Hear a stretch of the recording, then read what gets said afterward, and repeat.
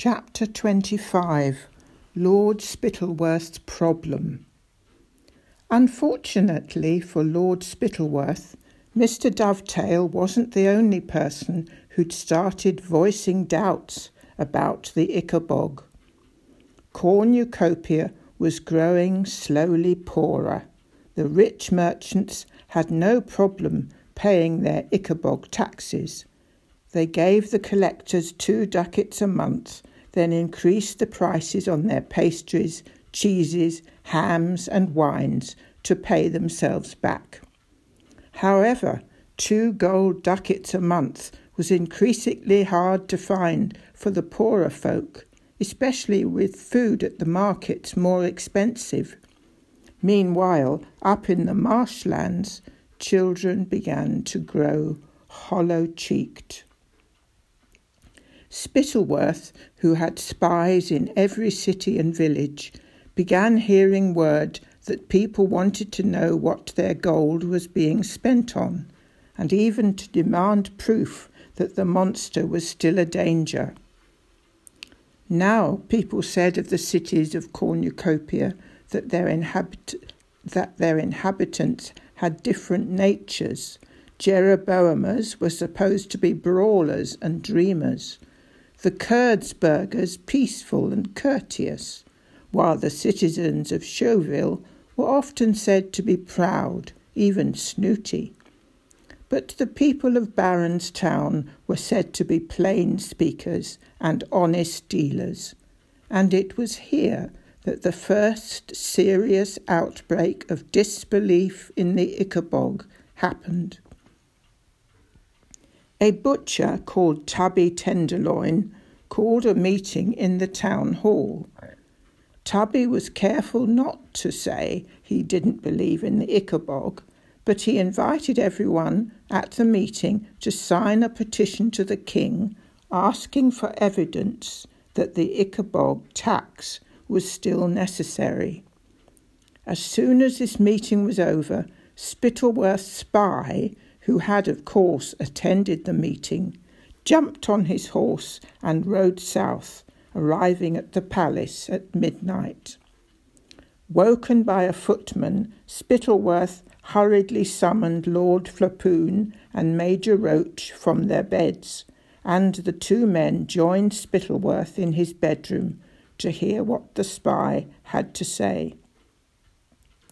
The spy told the story of the treasonous meeting, then unfurled a map on which he'd helpfully circled the houses of the ringleaders, including that of Tubby Tenderloin. "Excellent work," growled Roach. "We'll have all of them arrested for treason and slung in jail. Simple." "It isn't simple at all," said Spittleworth impatiently. "There were 200 people at this meeting, and we can't lock up 200 people. We haven't got room, for one thing, and for another, everyone will just say it proves we can't show the Ickabog's real." "Then we'll shoot 'em," said Flapoon, "and wrap 'em up like we did Beamish, and leave 'em by the marsh to be found, and people will think the Ickabog got 'em." "Is the Ickabog supposed to have a gun now?" snapped Spittleworth, "and 200 cloaks in which to wrap its victims?" "Well, if you're going to sneer at our plans, my lord," said Roach, "why don't you come up with something clever yourself?" But that was exactly what Spittleworth couldn't do.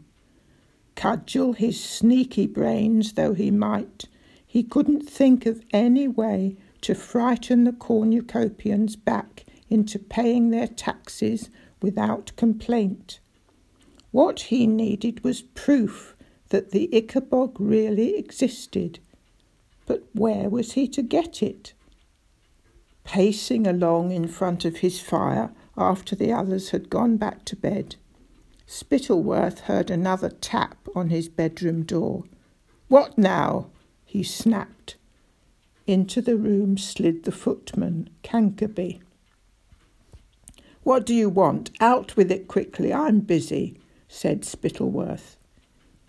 "If it pleases your lordship," said Cankerby, "I happened to be passing your room earlier, and I couldn't help hearing about that there treasonous meeting in Baronstown, what you, Lord Flapoon, and Major Roach was talking about." "Oh, couldn't you help it?" said Spittleworth in a dangerous voice. "I thought I should tell you, my lord. I've got evidence that there's a man here, in the city within the city, what thinks the same way as those traitors in Baronstown," said Cankerby. "He wants proof, just like them butchers do. Sounded like treason to me when I heard about it." "Well, of course it's treason," said Spittleworth. "Who dares say such things in the very shadow of the palace? Which of the king's servants dares question the king's word?"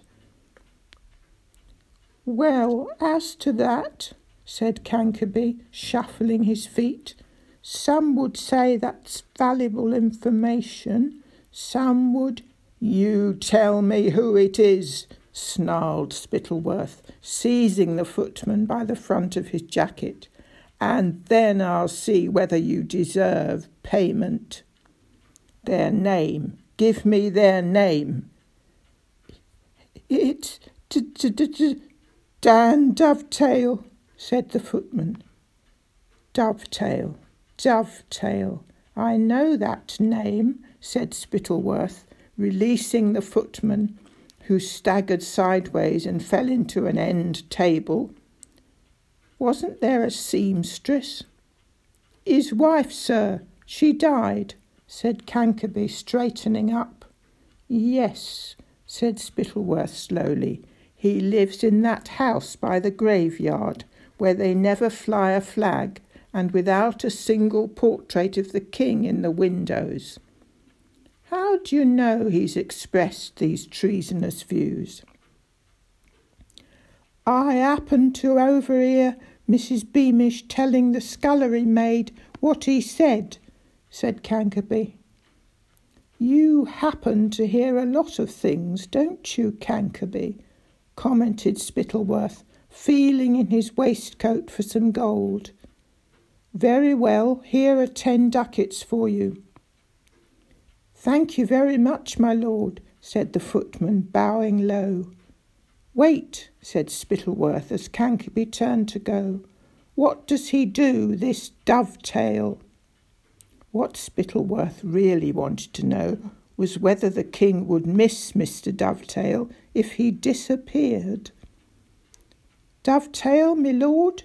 He's a carpenter," said Cankerby, and he bowed himself out of the room. "A carpenter," repeated Spittleworth out loud. "A carpenter." And as the door closed on Cankerby, another of Spittleworth's lightning-strike ideas hit him, and so amazed was he at his own brilliance, he had to clutch the back of the sofa, because he felt he might topple over.